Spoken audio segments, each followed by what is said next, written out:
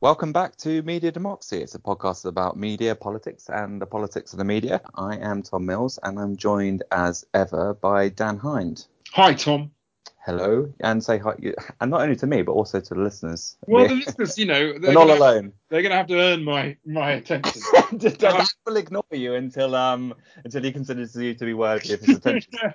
And I'm sorry to say that also we don't have a guest today, so I'll do my best to make up for Dan's rudeness over the course of the show. Yeah, you can be good cop. Exactly, I'll be a good cop. So we're going to be talking about a few things today. Obviously, we're going to be talking about the media and the politics of the media, but a few things we wanted to cover, things that have been happening, and our usual sort of lukewarm takes on these matters. We wanted to talk a little bit first about Facebook and the platforms and news, and then we're going to talk for a bit about Auntie, of course. These are all favourite topics of the show.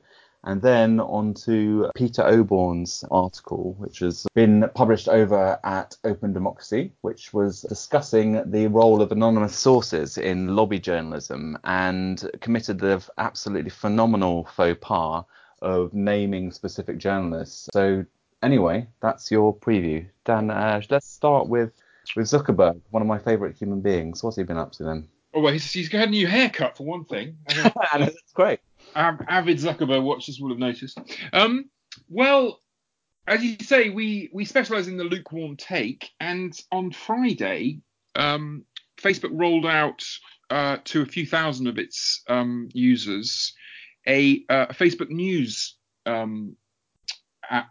element to its app, to its phone app, and this marks, I think, another sort of stage in an incremental process by which the platforms have changed their relationship to news and current affairs. If you go back a few years, Zuckerberg himself was very kind of firmly entrenched in a kind of Silicon Valley mentality, that they were just a platform.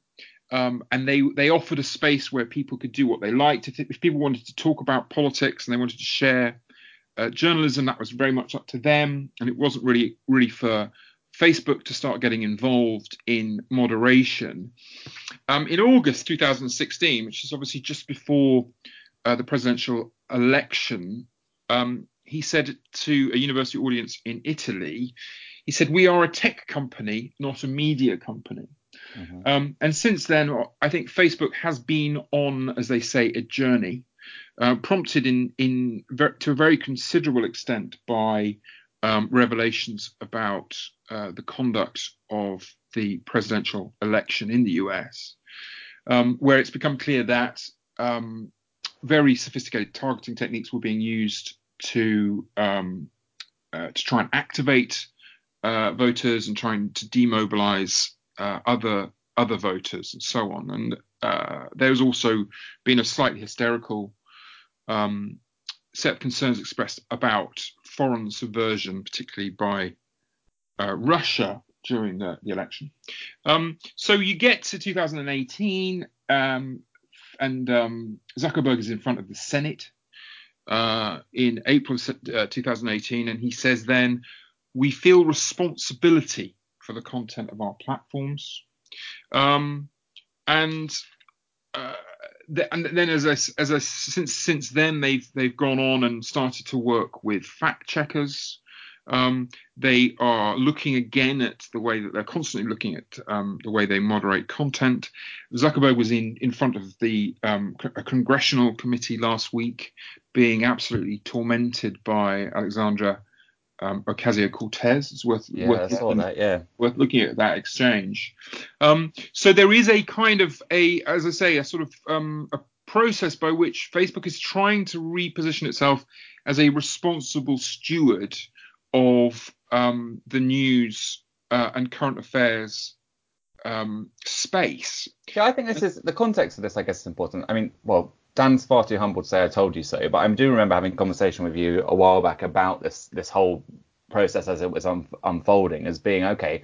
We can see pretty much what's going to happen here, which is a gradual jostling and then negotiation between sections of the state, the legacy media, and the platforms. I mean, it's very clear that's what's happened, hasn't it? And I think, you mentioned like the hysterical response to notions of Russian subversion and so on. I mean, it seems pretty clear to me that what we're seeing now in terms of the political response and the way which sort of the platforms are kind of negotiated this is exactly what you pointed to there, which it's a negotiation between those different players, and including the secret state, which I think isn't getting mentioned that much in discussions. But I think in terms of like the significance, the exaggerated significance of the United States geopolitical rivals, it's pretty clear that that's behind the scenes we're seeing this meeting of interest between the platforms and the legacy media and the spooks. Do you think that's fair?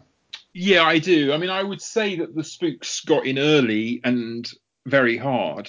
And I think it's one of the sort of frustrating things you hear in sort of general chatter about the platforms is though they're too powerful for national states. There's nothing that anyone can do about them. The reality is if the NSA or GCHQ turn up at your office and explain that they're going to have all your data, they're just going to have all your data. And there's been absolutely no real resistance from Google or Facebook or any of the other digital companies on that front.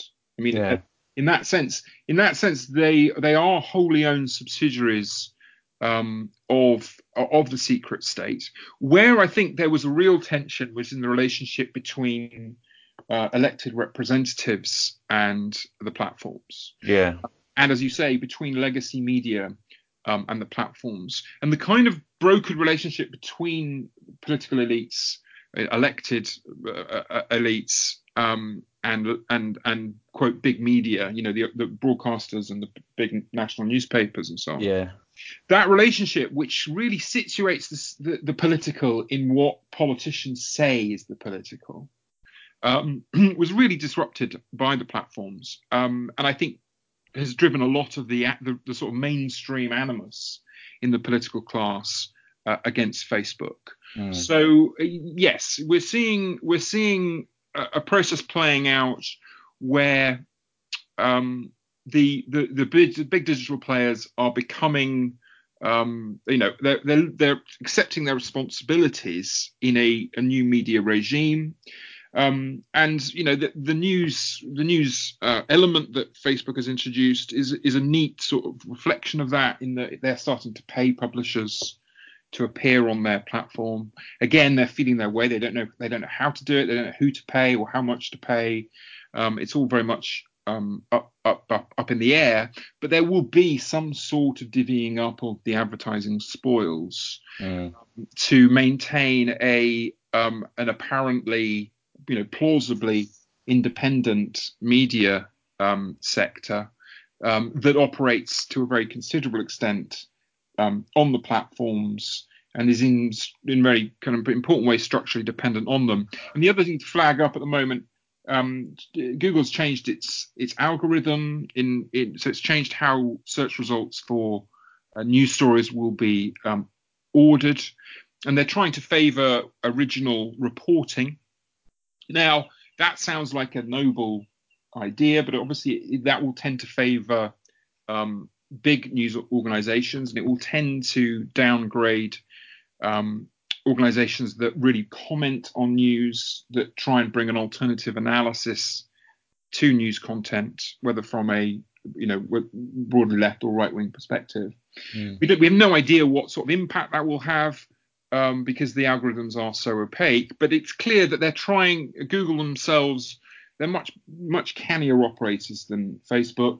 They're much less likely to trip up and end up in the spotlight in the way that Zuckerberg seems to find himself. Why do you think that is? Do you think it's just because of Cambridge Analytica and all of that, or do you think it's broader?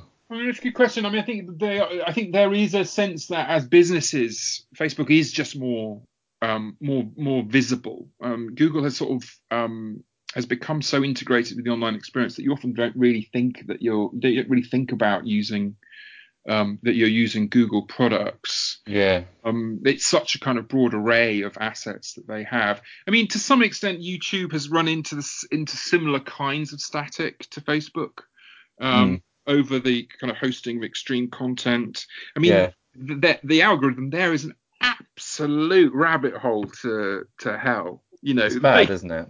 It's like, I mean, like, I don't like it when people like go on about algorithms like making people more like radical and all of that, because I think a lot of it is very impressionistic, but it's pretty striking with YouTube. Like, I mean, just anecdotally, it probably only takes about a lot of people say this, so I think it's often journalists, like you'll do research on like something on like the alt-right or something, or you start with like Richard Dawkins, and before you know it, it's just got like Richard Dawkins' kind of musings on like religious culture to like white supremacists in the stage of like 4 days or something. I mean it's kind of nuts. Like I guess they're all like, I mean, this is the thing, we never know what their algorithms are, but I mean they're all based on like keeping attention and engagement, aren't they? So I suppose they must be just sort of judging what it is that keeps you intensely engaged, and it is one video after another, and going down a spiral, being red pilled, as they say, into some kind of subculture. But it's funny that I wonder why YouTube's particularly notable for that. I mean, I suppose it could be the nature of the content, perhaps. Do you think that they, it's got that kind of person talking to camera? Maybe it's just got a lot of that material, like more than Facebook posts do. Or do you think it's actually the nature of the algorithm? And we're just speculating, of course. But it's a good question. I mean, going back, it's clear that, as you say, the name of the game is engagement, and the name of the game for Facebook is, and for YouTube, I'm sure, is sort of user experience. And for a long time, they were kind of like, well, as long as you're here and as long as you keep clicking, then we're not really bothered about what you're engaging with, and we can kind of be, as Shoshana Zuboff describes it, you can be content agnostic. I think what we'll see is a move towards the platforms working with partners in major media, so that the major media themselves can produce engaging content, like optimized, as it were, for the platforms. Yeah. But that doesn't cause reputational damage to Facebook or YouTube or whoever else it is.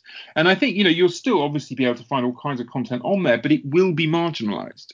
And this is actually, I think, I think it's important to stress the extent to which the emerging digital regime will kind of reproduce features of the old print and broadcast regime, in the sense that, like, if you really wanted to get your hands on far right material or anarchist material, or material that was outside of the sort of the agreed common sense of the major media, you could do it, right? There was no sort of outright censorship, but it took effort, and there were these structural impediments to those outlets growing. They couldn't get advertising. Yeah, I went to talk like a little while back with David Renton, who writes a lot on British fascism, and he was talking about the sort of different levels of engagement in the subculture that you needed to go through to get your hands on particular literature. So, you sort of start off with the stuff which is basically the same as the Daily Mail, and, go from one meeting to another, and then you get yourself on a new mailing list or whatever. And I guess, the difference is with this is that you can do that pretty quickly on YouTube if you seek it out, but then they're trying to kind of reinstate that distinction, aren't they, basically, between the margins and the mainstream. And a lot of the stuff they write, they're pretty explicit about it. A lot of people just come out and say, look, these are legitimate news organizations, i.e. the big multinationals and the big broadcasters like the BBC. And this website is not a news organization, and it seems like the rationale there is basically who are the dominant market players. I mean, it doesn't seem like that. That is the rationale, because actually, when you get down to it, it's very difficult to define what these things are. And the other thing is, and I don't think we should forget the fact that, like, we've not really mentioned like fake news particularly, but we can come on to that with the fake news in the legacy media or whatever. But the other thing is, this whole thing of fake news is just bullshit. Like, I mean, as loads of people have pointed out, there's loads of fake news in the legacy providers, and B, the volume and significance of fake news, according to every empirical study that's been conducted, is tiny, which makes so. It just comes back to this question of what's really going on here, and it is about. I mean, I guess, like, just to pick up on what you were saying before, if the platforms want to basically, attract engagement, and they want to manage their reputation, and the legacy media players want a piece of the pie, don't they? I mean, that's basically I think that will be the emerging deal. Yeah, will be their engineers will work with legacy media operations and explain like what kinds of content will fly, what won't, how to optimize content for shareability and so on. I couldn't imagine the algorithm, is this published in the Daily Mail or by somebody else, it would be that difficult to run either. You could just, simple question, has it been produced by a large media company? Has it been produced by a licensed crank or an unlicensed crank? Yeah, exactly. Has it been produced by someone who works for a billionaire crank? Yeah. Or is it just your regular Joe or Joanna crank? And it is important, it's important to stress just how much of a right-wing crank someone like Rupert Murdoch is. The idea, like these Times journalists who sort of get on their stand on their dignity and talk about what august publication they work for and so on. I know, it's crazy. In another world, Murdoch would have been a kind of, the sort of the cliche of a basement dwelling sort of militiaman crank. I mean, he's just... You say that, but didn't he work his way up from being the son of a newspaper owner all the way to being also a newspaper owner through the sheer force of his it's the sheer force of his accommodation with the far right in America. And the far right as well in the UK, of course. Yeah, not just America, also Australia, let's not forget. He bravely sided with the far right in all the countries he operated in. Yeah, and, against the elites. And managed to parlay that into power and expansion. I mean, joking aside, Murdoch is one of the key players in fomenting completely fake paranoia about Soviet influence in Central America and South America in the 1980s, and that's one of the ways in which American counterinsurgency campaigns in that region are justified to the bulk of the American public. And what those counterinsurgency campaigns were, they were genocidal campaigns against indigenous people. But they were given ideological cover by Murdoch and his allies in the right-wing press in the United States. And the idea that someone like him and the kinds of news cultures that he's been responsible for promoting constitute like the opposite of fake news is actually sort of, The other thing that pisses me off about this is whenever people discuss Murdoch, and this is kind of a cliche that you often get from British journalists, is like, the thing is, Murdoch's not ideological like the old, press barons. He's not a propagandist, he's a businessman. And you hear that all the time. I remember Nick Davis saying that quite often. You just think, what are you talking about? It's very clear from all of the political biographies that get published that even though he has a willingness to engage with all sorts of political actors that broadly fit his politics, I mean, he does have a pretty obvious political project. It's you kind of wonder what they have in mind. But I suppose they're thinking of Rothermere, aren't they? And sort of contrasting that with a much more kind of, I suppose, ideologically kind of coherent Little Englandness or something. I don't know. I don't know what they have in mind sometimes. It is hard to tell. I think partly they don't really appreciate how marginal the UK is to Murdoch's kind of worldview. Murdoch trades in Nixonian resentment, and that's his. That's one of his key sort of ideological. Yeah, and he probably feels that genuinely himself, doesn't he? That's if you right. See, clips of him as a young man, it's pretty clear that is, very close to his heart. That resentment was. I mean, I've sort of mocked him for that anti-elite stuff, but actually that was a genuine kind of conservative impulse in that period that he rose in the UK, wasn't it? Yeah, that's right. I think it's the idea of the sort of the vigorous outsider who knows better than the ruling class what their interests are, which Mm. Corey Robin talks about very interestingly in The Reactionary Mind. Yeah. About this is where the real energy of conservatism come from. So in that sense, I think he's a Nixonian conservative. I think his ideological commitments dovetail very neatly with his business interests. By acting as as a vocal supporter of Reaganite revanchism in the 1980s, that's how he builds his business and builds his sort of political support in America, where he comes, as an outsider, and is able over the course of 10, 15 years to become a major player in Hollywood and in television and so on. So I think I think you could say that he's ideological in a slightly different way from the Rothermeres or the Beaverbrooks or whoever. Yeah. But the idea that the idea there's some sort of cordon sanitaire between what he really thinks and his businesses is for the birds. That's not what's going on at all. Yeah, and it's kind of a weird. I mean, I suppose interest, like commercial interests, can have a certain disciplining character of their own, can't they? But if the thing is, if you are a business tyrant, like you're able to form, your business is your empire. I mean, that's the parlance that people use, isn't it? A business empire, and with men like Murdoch, it's pretty clear that that's. I mean.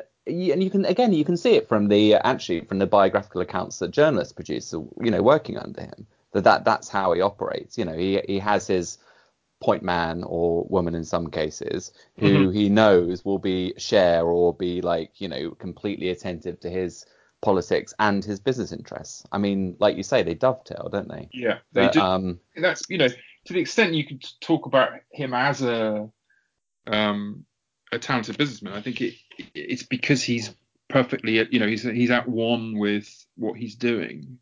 But yeah, his anyway, we can talk about him another time. But we should actually do a whole show on Murdoch, because I don't think we've ever really got stuck into the Murdoch empire very much. I mean, partly because that's done by a lot of other people. So I guess we've chosen to focus. Oh no, we did early on an episode on the Sun, actually. We did. We did a really great on the Sun. I actually edited a biography of Murdoch by Michael Wolff when I was at Random House. Oh, did you? Was it good? I did. Let's talk about it in another episode. But still available to buy. There hangs a tale. Now we can. This is a very neat segue into the lifting of the veil. Oh no, we're going to talk about the BBC first, and it's a very neat segue to something we're not going to talk about now. I was almost competent. So smooth. We were going to talk about. We weren't even supposed to be talking about Murdoch. We were going to talk about three things: Zuckerberg, Facebook. Before we leave Murdoch and the kind of legacy press coming into an arrangement or an accommodation with the platform, I think it's really important to stress one of the key things that Facebook harp on is this idea of fact checking. So they're doing kinds of lash ups with fact checking operations. I think one of them is the International Fact Checking Network. And the idea is that the responsibility resides in getting the facts right. Right now, obviously, the facts are like an important element in news, but most of what's interesting in political life isn't in some simple way factual, right? The interesting stuff is like what do we actually mean by particular terms? Yeah. Or like what do people really like? How do institutions really work and so on? And these aren't amenable to simple sort of yes no answers in the way that did so and so make a speech on this day or that day, right? These simple facts, it's an important element in reporting, but actually the content, the substance of politics is about what we mean by democracy, for example, right? And that's not a simple factual question. What do we mean by money? Like, what is money is a question which is open to a huge number of contending answers. Yeah. But it's not the same sort of question as how much money have you got in your pocket, right? These are different kinds of questions. So the idea that we can have a gold standard of politically relevant information just through fact checking is, I think, a really dangerous delusion. Yeah, no, I think that's right, and I think it's one of the problems that you get obviously with BBC journalism, because the BBC, I mean, sometimes it annoys people when I say this, but the BBC is generally accurate, and it's generally impartial in the sense that it means in that term in the majority of its coverage. But that is a very different question as to compared to like how capable is the BBC as an institution in describing and help us understand the ways in which our society works and the way in the place that our country has in the world. I mean, on the latter question, I think the BBC is just an appalling institution, and I mean, like it just can't do that. Now, that's not because it's getting the facts wrong. It's because the actual arrangements of facts and the ways in which they need to be balanced and explained basically means that when it comes to those key questions, it's extremely difficult for anybody working at the BBC to actually produce a report that isn't going to get you in hot water. I mean, we said, Dan and I said before we started recording, we'd talk briefly about the Naga Munchetty case, which was, we were off air at the time, but the scandal which, I mean, I suppose it lasted for about a week, where the BBC's editorial board, which reviews like questions of impartialities and complaints and so on, I think it's called the Executive Editorial Committee or the Editorial. I should have really made a note of this before we started. It's slipped my mind, but Editorial something committee. Do you know, Dan? Do you know what I'm talking about? When you start talking about committees, I tend to go slightly. So no, I've left my my diagram of the BBC bureaucracy at Aston. You'll have to refer to the BBC diagram tattoo that you've got on. Yeah, I should have it on my arm, shouldn't I, for any events. Anyway, like Munchetty, who's a BBC presenter and journalist, was ruled against making a remark on air about, well, it was around a discussion about when Donald Trump had told Ocasio-Cortez and our other left-wing politicians in the States that they should go home to the drug-ridden countries that they came from, which is obviously just a plainly racist remark. I mean, and anyone who implies that it isn't is just living in a parallel universe. Anyway, there was a sort of backwards and forwards on there. I'm sure people will remember this because it was all over the news for a week. And Munchetty just simply remarked that was, she didn't even say that what Trump said was racist. She just said the phrase, "you should go home," has been used against her and it's clearly racist. And for some reason, the BBC then thought that this was a violation of impartiality. And then she got censored for it. And by the end of the week, there was a big hoo-ha, rightly. And then Tony Hall, the Director General, intervened from on high and said, no, this is fine. We're not impartial when it comes to racism or whatever. And it's quite interesting because I think this has led to all kinds of, it's one of a series of just total clusterfucks, bureaucratic clusterfucks at the BBC, which puts the BBC in the firing line. And I think it's dispirited a lot of people. Emily Bell wrote a piece for The Guardian, sort of questioning, what on earth has happened at the corporation. So this has all been going on, and I think there's a big sort of debate as to what the hell we do about the BBC. And obviously Dan and I have our ideas about that. The one thing that I wanted to mention here was some reports which have become available because Ofcom, which now regulates the BBC, had conducted this review into the BBC's news and current affairs output and produced a whole range of documents which you can find online, and it features their a content analysis conducted by Cardiff University, which is a sort of leading school of empirical research on the BBC's output. In my view, it's not a terribly interesting piece of work, partly because the remit was to do with the range of topics that the BBC covers. So there's basically they were kind of asked to look at, what kind of content is the BBC producing, what range of topics is it covering, is it using like hard news or soft news? So basically they had this kind of distinction between like politics and international affairs on the one hand and like local news and celebrity on the other.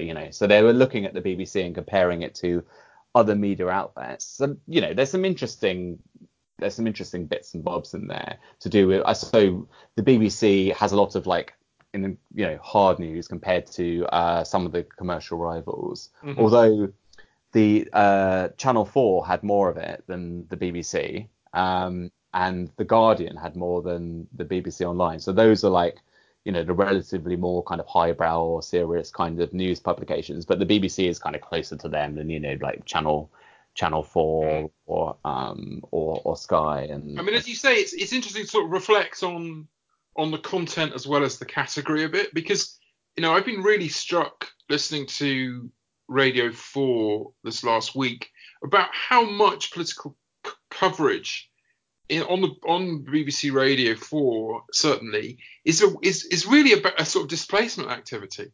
It's like, we can't talk about political ideas, we can't talk about interests, we can't talk about politics in some meaningful way. So why don't we talk about how hard it is to juggle living in London and in the constituency home with a couple of MPs? Or why don't we talk about the culture of Westminster in some other way? Do you know what I mean? It's like endless sort of repetition of parliamentary manoeuvres, endless sort of engagement with politicians as personalities. Yeah. Rather than just what are the choices facing the country right now, right? Whose policy proposals make sense? Right? It's kind of interesting, the content analysis. I mean, one of the things that surprised me, and I suppose it's good, is that they found that the coverage of the Conservative leadership election did actually deal with the substantive policy differences between the players.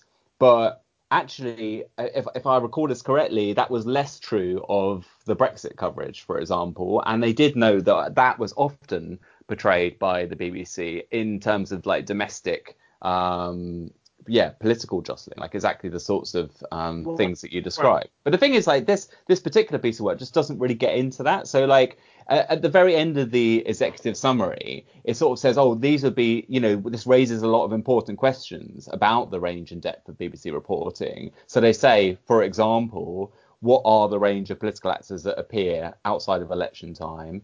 How far should coverage of political, economic, social affairs be about events rather than policy issues? Right. Yeah. I mean, that's where I thought, this is the meat of the matter, right? This is really what I'd be interested to find out. But rather than that, it does spend a lot of time describing, this is the volume of, say, political stories. This is the volume of environmental stories and all of that. So that sort of old version of news values, what is making the news. Yeah. And it's not that that's not important. It's just that in of itself, it's not really telling you the important questions about the BBC's relationship to power. It raises really interesting questions about balance, doesn't it? Because if what would it be like if balance was intellectual parity, or parity treatment for different schools of thought about, say, political economy, or Britain's place in the world, foreign policy and so on. What does intellectual parity look like, where you could actually have a debate between, the kinds of people that we talked about with Dave Waring, the upholders of the British ideology, a kind of post-imperial or quasi-imperial or still imperial ideology about Britain's place in the world, with one of their ideological opponents, right? Yeah. That strikes me as being political coverage, right? Yeah. But three people on a panel on Newsnight talking about how great Britain is not serious. You know what I mean? It's just not. Yeah. It's not actually political. It's just reproducing a kind of version of, this is normal. There are minor disagreements within this. Maybe we're not quite as awesome as we should be. That's the kind of quality of the debate, or the extent of the debate, rather than what the fuck are we doing in the world, right? Yeah. What is Britain for when it goes overseas? What is it actually doing? Rather than this kind of warm bath of elite consensuality, which, as you say, in this sort of survey would just appear as, aren't we good? Yeah, well, it's a really interesting question, when you start to get into concretely how this works, because I think I said just to you the other day, but we should do a show on what impartiality really means, like in practice, and how it relates to balance and so on, because it's something I've been thinking about a bit. And I read a piece which was by, I forget his name. I think it was actually by, who was the guy who used to edit the Today program at the time of the Iraq War, who then, I think he then headed the BBC College of Journalism for a while. Is it Jones? Miriam? No.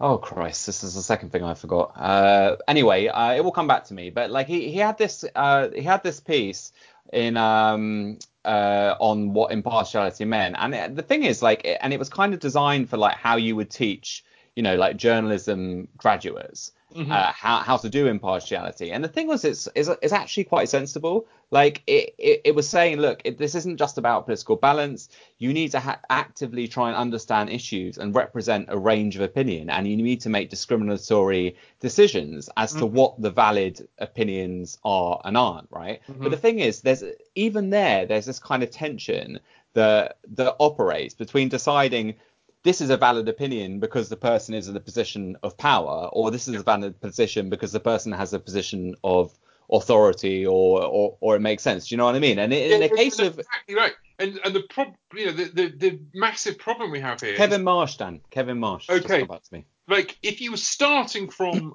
are these ideas factually correct? Like, do these ideas have some sort of basis in reality? Right. I don't want to sound partial, Tom, but you'd have to rule the Conservative Party out, right? It's just it peddles fantasy. Yeah, we fact checked them thoroughly. We've given them 3 Pinocchios out of a possible 3, right? They are complete bullshit artists. Yeah. But if you're saying, well, yes, granted they are bullshit artists, obviously they lie about everything, but they're also like the governing parties, therefore they have to have a place at the table. That completely, basically, that fact, to my mind, throws the idea of impartiality as any sort of intellectual exercise out the window. Well, this is the thing, and we could say the same thing about the way that they treat the newspapers, which a lot of people complain about, but they still do it. It was like, and let's go and see about what the papers say. Like, well, this now, the Daily Mail, which is well known for fabricating news reports, makes the claim that da da da da da. We're like, well, if they did that, like, the Daily Mail would be like, sorry, what the fuck? Like, you just said that we completely fabricate stories, or like we put misleading slants on things, or that we're driven by this basically fanciful elite agenda. And we're like, that's an accurate description of that's what you do. It would be we have an obligation to report, this arrangement I think interestingly, I think that one of the reasons why BBC journalists are so kind of shitty to marginal players, and they say you don't check your facts, but the way that they attack people like, say, the Canary or whoever, because they don't do the fact checking that we do, and they're not serious, and it's a sort of displaced aggression, because they can't say that about the Daily Mail or the Conservative Party, right? They can't say that about actually powerful institutions, actually sort of major disseminators of bullshit and fake news. But they can say it about, the Daily Working Man's Companion or whatever, some sort of tiny newspaper put out by a small sort of communist sect. They'll be like, oh yeah, well you're not a serious operation, mate. And it's like, why don't you try a bit of that bravery when you're talking about like actually powerful people? So there's a deep problem in the way that impartiality is kind of left to the internal journalistic processes of the BBC, where the pretense is that we've actually got the necessary intellectual skills to do this very difficult work, where the reality is they've obviously got lobbyists from powerful interests sort of bullying them into doing what they want. Yeah, or they're just sort of operating in that same universe of ideas and sources, aren't they? So they're surrounded by all these sticks and carrots that they just take for granted as being what politics is, right? And that's the environment in which they do their work, and that's not only that, that's what they think their job is. I mean, we'll come to that with Peston in a moment. Before we move on to that, I just wanted to mention sort of one other element that sort of picks out from these various BBC reports. I mean, one of the things that I mean, I saw like Jim Waterson doing a thread on that I think you responded to, like younger people aren't engaging as much with BBC programs. The television viewers are all aging. Young people are using a variety of sources. They tend to be reading online and so on. It's just like, I don't know why anyone's surprised by any of these findings, because they're all in line with every piece of research that's been done on this, including like Ofcom's annual news consumption reports. But one of the big sort of findings there was to do with the way people are engaging with the news, and I don't think we necessarily need to dwell on that too much, because we've covered a lot the sort of the shifts that are taking place away from broadcast towards tech. There was one report which was like which was conducted by PwC, which was looking, it was like an qualitative study. Shout out to the our homies at PwC. Yeah, exactly. This is the first positive mention on the show, but I think we don't appreciate enough the good work that they do they? Ensuring, it's very reasonable, I imagine. Yeah, exactly. Like, not only in ensuring that all of our FTSE 500 companies are absolutely top notch, but like, these are, in terms of research, and they are the organic intellectuals of our ruling. Well, they're the gold standard, aren't they? They are the gold standard, and I salute them for that. And I'm sure everyone else will feel the same way. Anyway, we don't know who specifically wrote this at PwC, and I'm sure they're all lovely people. But they ran these focus groups. Obviously, there weren't any academics available to run focus groups.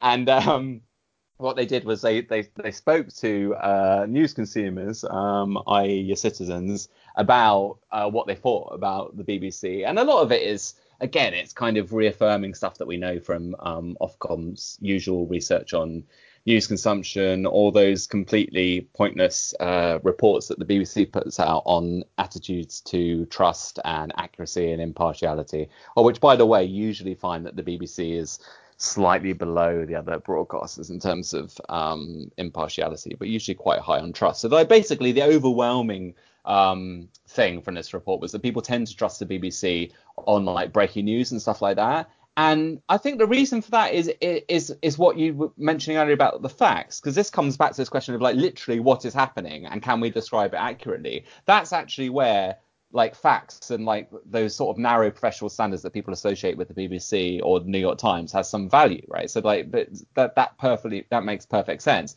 But then in parts of the report, they say a few people were more mistrusting of the BBC in one way or another. Generally, it's seen as accurate and trustworthy, but there were some people who raised objections about its portrayal of Muslim and Islam internationally. Be like the coverage of terrorism, the way in which like Muslims tend to be associated with, reactionary politics, aggressive practices, political violence, and the rest of it. I'm filling in some gaps there, I should say. And the other one was the coverage of knife crime. The report also mentions. So basically, there was a feeling amongst some of the interviewees that the BBC's treatment of racism was pretty poor, and there was also a mention of programs like Question Time, platforming, as it were, these far right figures. So there was discontent around that, which I thought was interesting. That had sort of filtered down into. You also mentioned earlier that there was some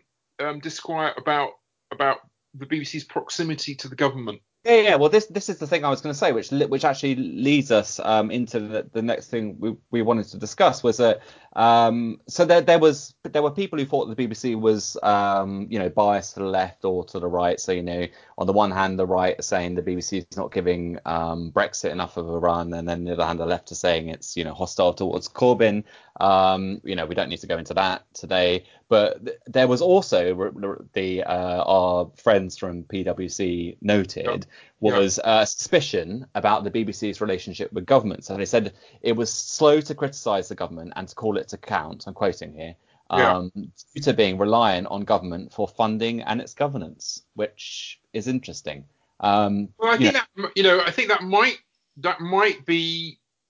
We can't draw a simple causal line here, Tom, but I mean that's very much been your kind of thesis, hasn't it, from your kind of from your book onwards, the argument that it's not about so much about left or right wing bias, it's about structural dependence on the state or on Yeah, so it's nice to see that sort of idea, appearing in random focus what's groups. interesting about it is as well, it's not vulnerable to the some people think it's too left wing, some people think it's too right wing, so we must be doing something right. Which, by the way, this absolutely drives me mad. Like when Right. people say this, absolutely drives me mad. But there is a quote. So the report is arranged in a summary of these various interviews, and there is a man, an ABC One man from Brighton, who says more or less exactly that. And it says, it has the quote, and then it's just like, middle class man from Brighton. I was like, yeah, absolutely, golden middle class man from Brighton opinion you've got there. Yeah. Really top notch. But yeah, you're right. I mean, no one's going to say, well, I think the BBC's too outspoken about the state, right?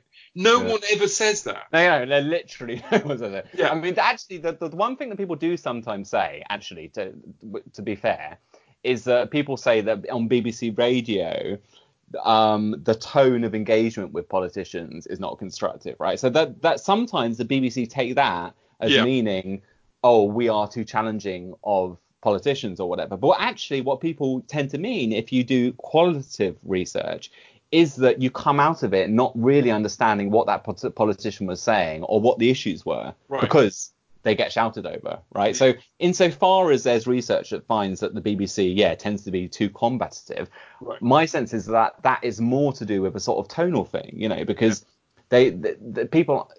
You just have John Humphreys, who has actually left today now. John Humphreys is retired. He's retired, sadly. We should do. You know what? He's had his opinions on BBC. He's exposed the liberal bias at the BBC. He's blown it wide open. With decades. Yeah, exactly. He's ready to blow his whistle. He's blown the whistle now. He happens to have an autobiography out, where he happens to mention that the BBC has a liberal bias, which was serialized in the Daily Mail. So if listeners are interested in John's take on the issues on the show, other views from mine and Dan's are available. Actually, let's get John on. That would be amazing. That would be amazing. John, come on, Media Democracy. I think we should take some powerful hallucinogenic drugs and then interview him. Because it would give him a sense. It would give him a sense of what it's like to be interviewed by him. I think just cocaine would be ideal, wouldn't it? Look, we'll name our poison. I think I'm going to go for something a bit more magic mushroomy, because you want to get that sort of that. Where the fuck did that question? That's true. Yeah. But you need the belligerence as well, don't you? How could someone get not the wrong end of the stick, but the wrong stick in? Where has this angle been plucked out of? That's a non-Euclidean angle. That angle doesn't exist in nature. Now, before we leave the BBC, we'll probably loop back. No, we'll come back to the BBC a little bit, but go on. But before we move on from the Ofcom stuff, I think what's really kind of crucial to me, and which I think kind of calls back to the stuff about the platforms, is like, where are young people going? And overwhelmingly they're going online, right? And they're going onto the platforms for their news and current affairs.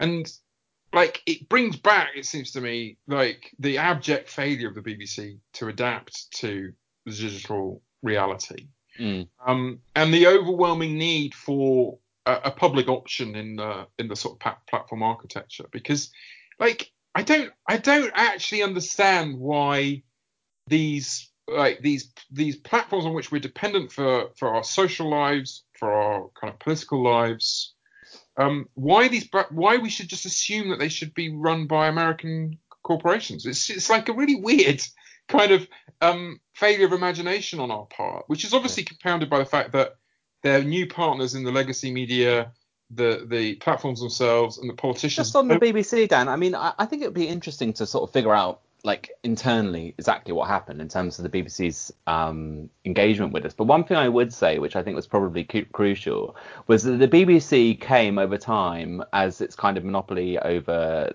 the media got lessened more and more, to think of itself as basically the public service provider in a news industry. And once it started thinking like that, you can see how it would be natural for the BBC to think, oh yeah, we should be providing particular types of content to and putting it out there and supporting an industry. So their engagement with the platform seems to just sort of fit that model, and also the fact that they're not actually able to compete with outfits like Netflix. I mean, there's a difference in terms of like resources or whatever, but they have that bullshit regulatory rule as well around like the 30 days or whatever, which again is all bound up with like this kind of ethos of neoliberal competitiveness and intellectual property laws. Yeah. So, it was all, the groundwork was all laid there. And I think like we've only been able to piece this together a little bit, but I mean, it's clear that there are people at the BBC who are ambitious and did think in the sort of terms that you're talking about. Yeah. But the overarching culture there has been so molded around that idea of the BBC should be part of this broader private ecology, which is now dominated by these huge multinationals. I mean, it's just a joke, but actually, by the way, but the other thing, Dan, is that there's a report that in that sort of collection of reports on the BBC's reach on social media as well, where it describes that the BBC, the BBC has a huge following on Twitter and on Facebook or whatever. Yeah. So that they're doing well on those platforms. Yeah. And they're not losing advertising to them as such, but they are obviously losing legitimacy and they're losing their future audiences. I mean, that's the issue. That's right, and I think this, the failure of the BBC to develop as a sort of social media actor in the broad sense of the term, like promoting sociability, promoting social engagement, promoting, it's a terrible word, but promoting kind of community and so on. There were individuals at the BBC who wanted to do those things, and they thought very much in those terms, right? And in some sense, it was an extension of the slightly paternalistic social democratic mission of the BBC in its heyday. But those people could just be squashed by the top management, who were, as you say, completely sort of marinated in neoliberal ideas about markets and not competing and not distorting private markets and all that, as if any of these feral motherfuckers in British private capital were able to do any of this stuff. But they could be squashed. Not only could they be squashed, but no one knew they were being squashed. And this speaks, I think, to the yeah, it's true. I mean, it's such an insular organisation, isn't it? Yeah, It's just, it really is. So... And it speaks to the urgent need to open up the BBC through political participation and democratisation along the lines that you've argued for, because you just can't have an institution that's so central to our shared life. It's mad. I mean, you remember, like in the 70s, one of the first studies of the BBC, really good book actually, by a sociologist called Tom Burns, who died a few years ago. It was called Public Institution, Private World. And, the reason it was called that was we had this huge institution at the heart of life, which was an absolute lockdown, and they even tried to stop his study being published in its first iteration. And Georgina Bond, who also did an anthropological study of the BBC, had an article where she discussed the lack of engagement she got from the BBC. And, it's just a joke. Like when you see people like Rob Burley on Twitter with this kind of, farcical gestures towards public engagement, it's just got to change. And it's just amazing that they, I don't know, the self-confidence that they seem to, I mean, I suppose a lot of that is bluster, but like the inertia there, I mean, going back to the Manchetti affair, I mean, they must see that, like, that the time's up for them on this particular model. It is a striking fact that there are absolutely no published photos of Auntie Beeb. Like, we don't know what she looks like. We don't. She's just the stuff of legend. She's the stuff of legend. Until we have an interview with Auntie Beeb. Sorry, my cat is mewing in the background here. At the weekend, I took my son to the Horniman Museum in South London, and they have this beehive there, which is like glass on both sides. Oh, amazing. spent absolutely ages trying to find the queen bee in this huge bureaucratic structure with all of the bees going backwards and forwards. So like, yeah, it'll be in there. She's just going to be slightly larger than the other bees, but there were like hundreds and hundreds of them. It's similar, somewhere in there in the bureaucratic beehive of. She's still there. Why doesn't she come out and speak? Why doesn't she say something about what's happened to the BBC? Yeah. That's what I want to know. She might be being held prisoner. Auntie B, come on the show, please. Oh dear, this is getting silly now. Okay, so we've been talking for quite a while now, and we haven't quite got on to the topic, or what was going to be the main topic of the show today, which was everybody's favourite Tory, Peter Oborne, wrote a piece for Open Democracy that you should go and check out, titled "British Journalists Have Become Part of Johnson's Fake News Machine," which actually raises a lot of issues which we've already touched on already. But as we've gone so long, what Dan and I thought we might do is splice the episode here, and then we're put out the second half of our conversation where we're focused on that Oborne piece and the response to it in a second episode. But before we go, could you please like us and review us on whatever podcast provider you use? It could be iTunes or it could be one of the less evil ones. I've noticed that everybody does this on their podcast now. They harass their listeners, and apparently, I'm reliably told that this feeds into these evil algorithms that then means that more people will listen, which I guess is probably be a good thing. So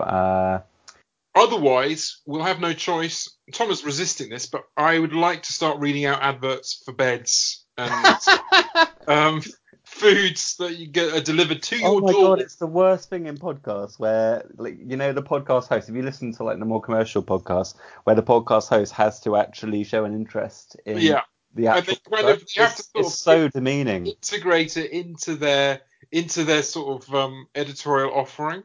Yeah. So I'll be like, Tom, it's interesting you say that a lot of BBC coverage makes you feel a bit drowsy, because with the new sleep tight technology on the so anyway, like travel sickness pills or something as well. Does the mainstream media make you feel a bit gorgeous?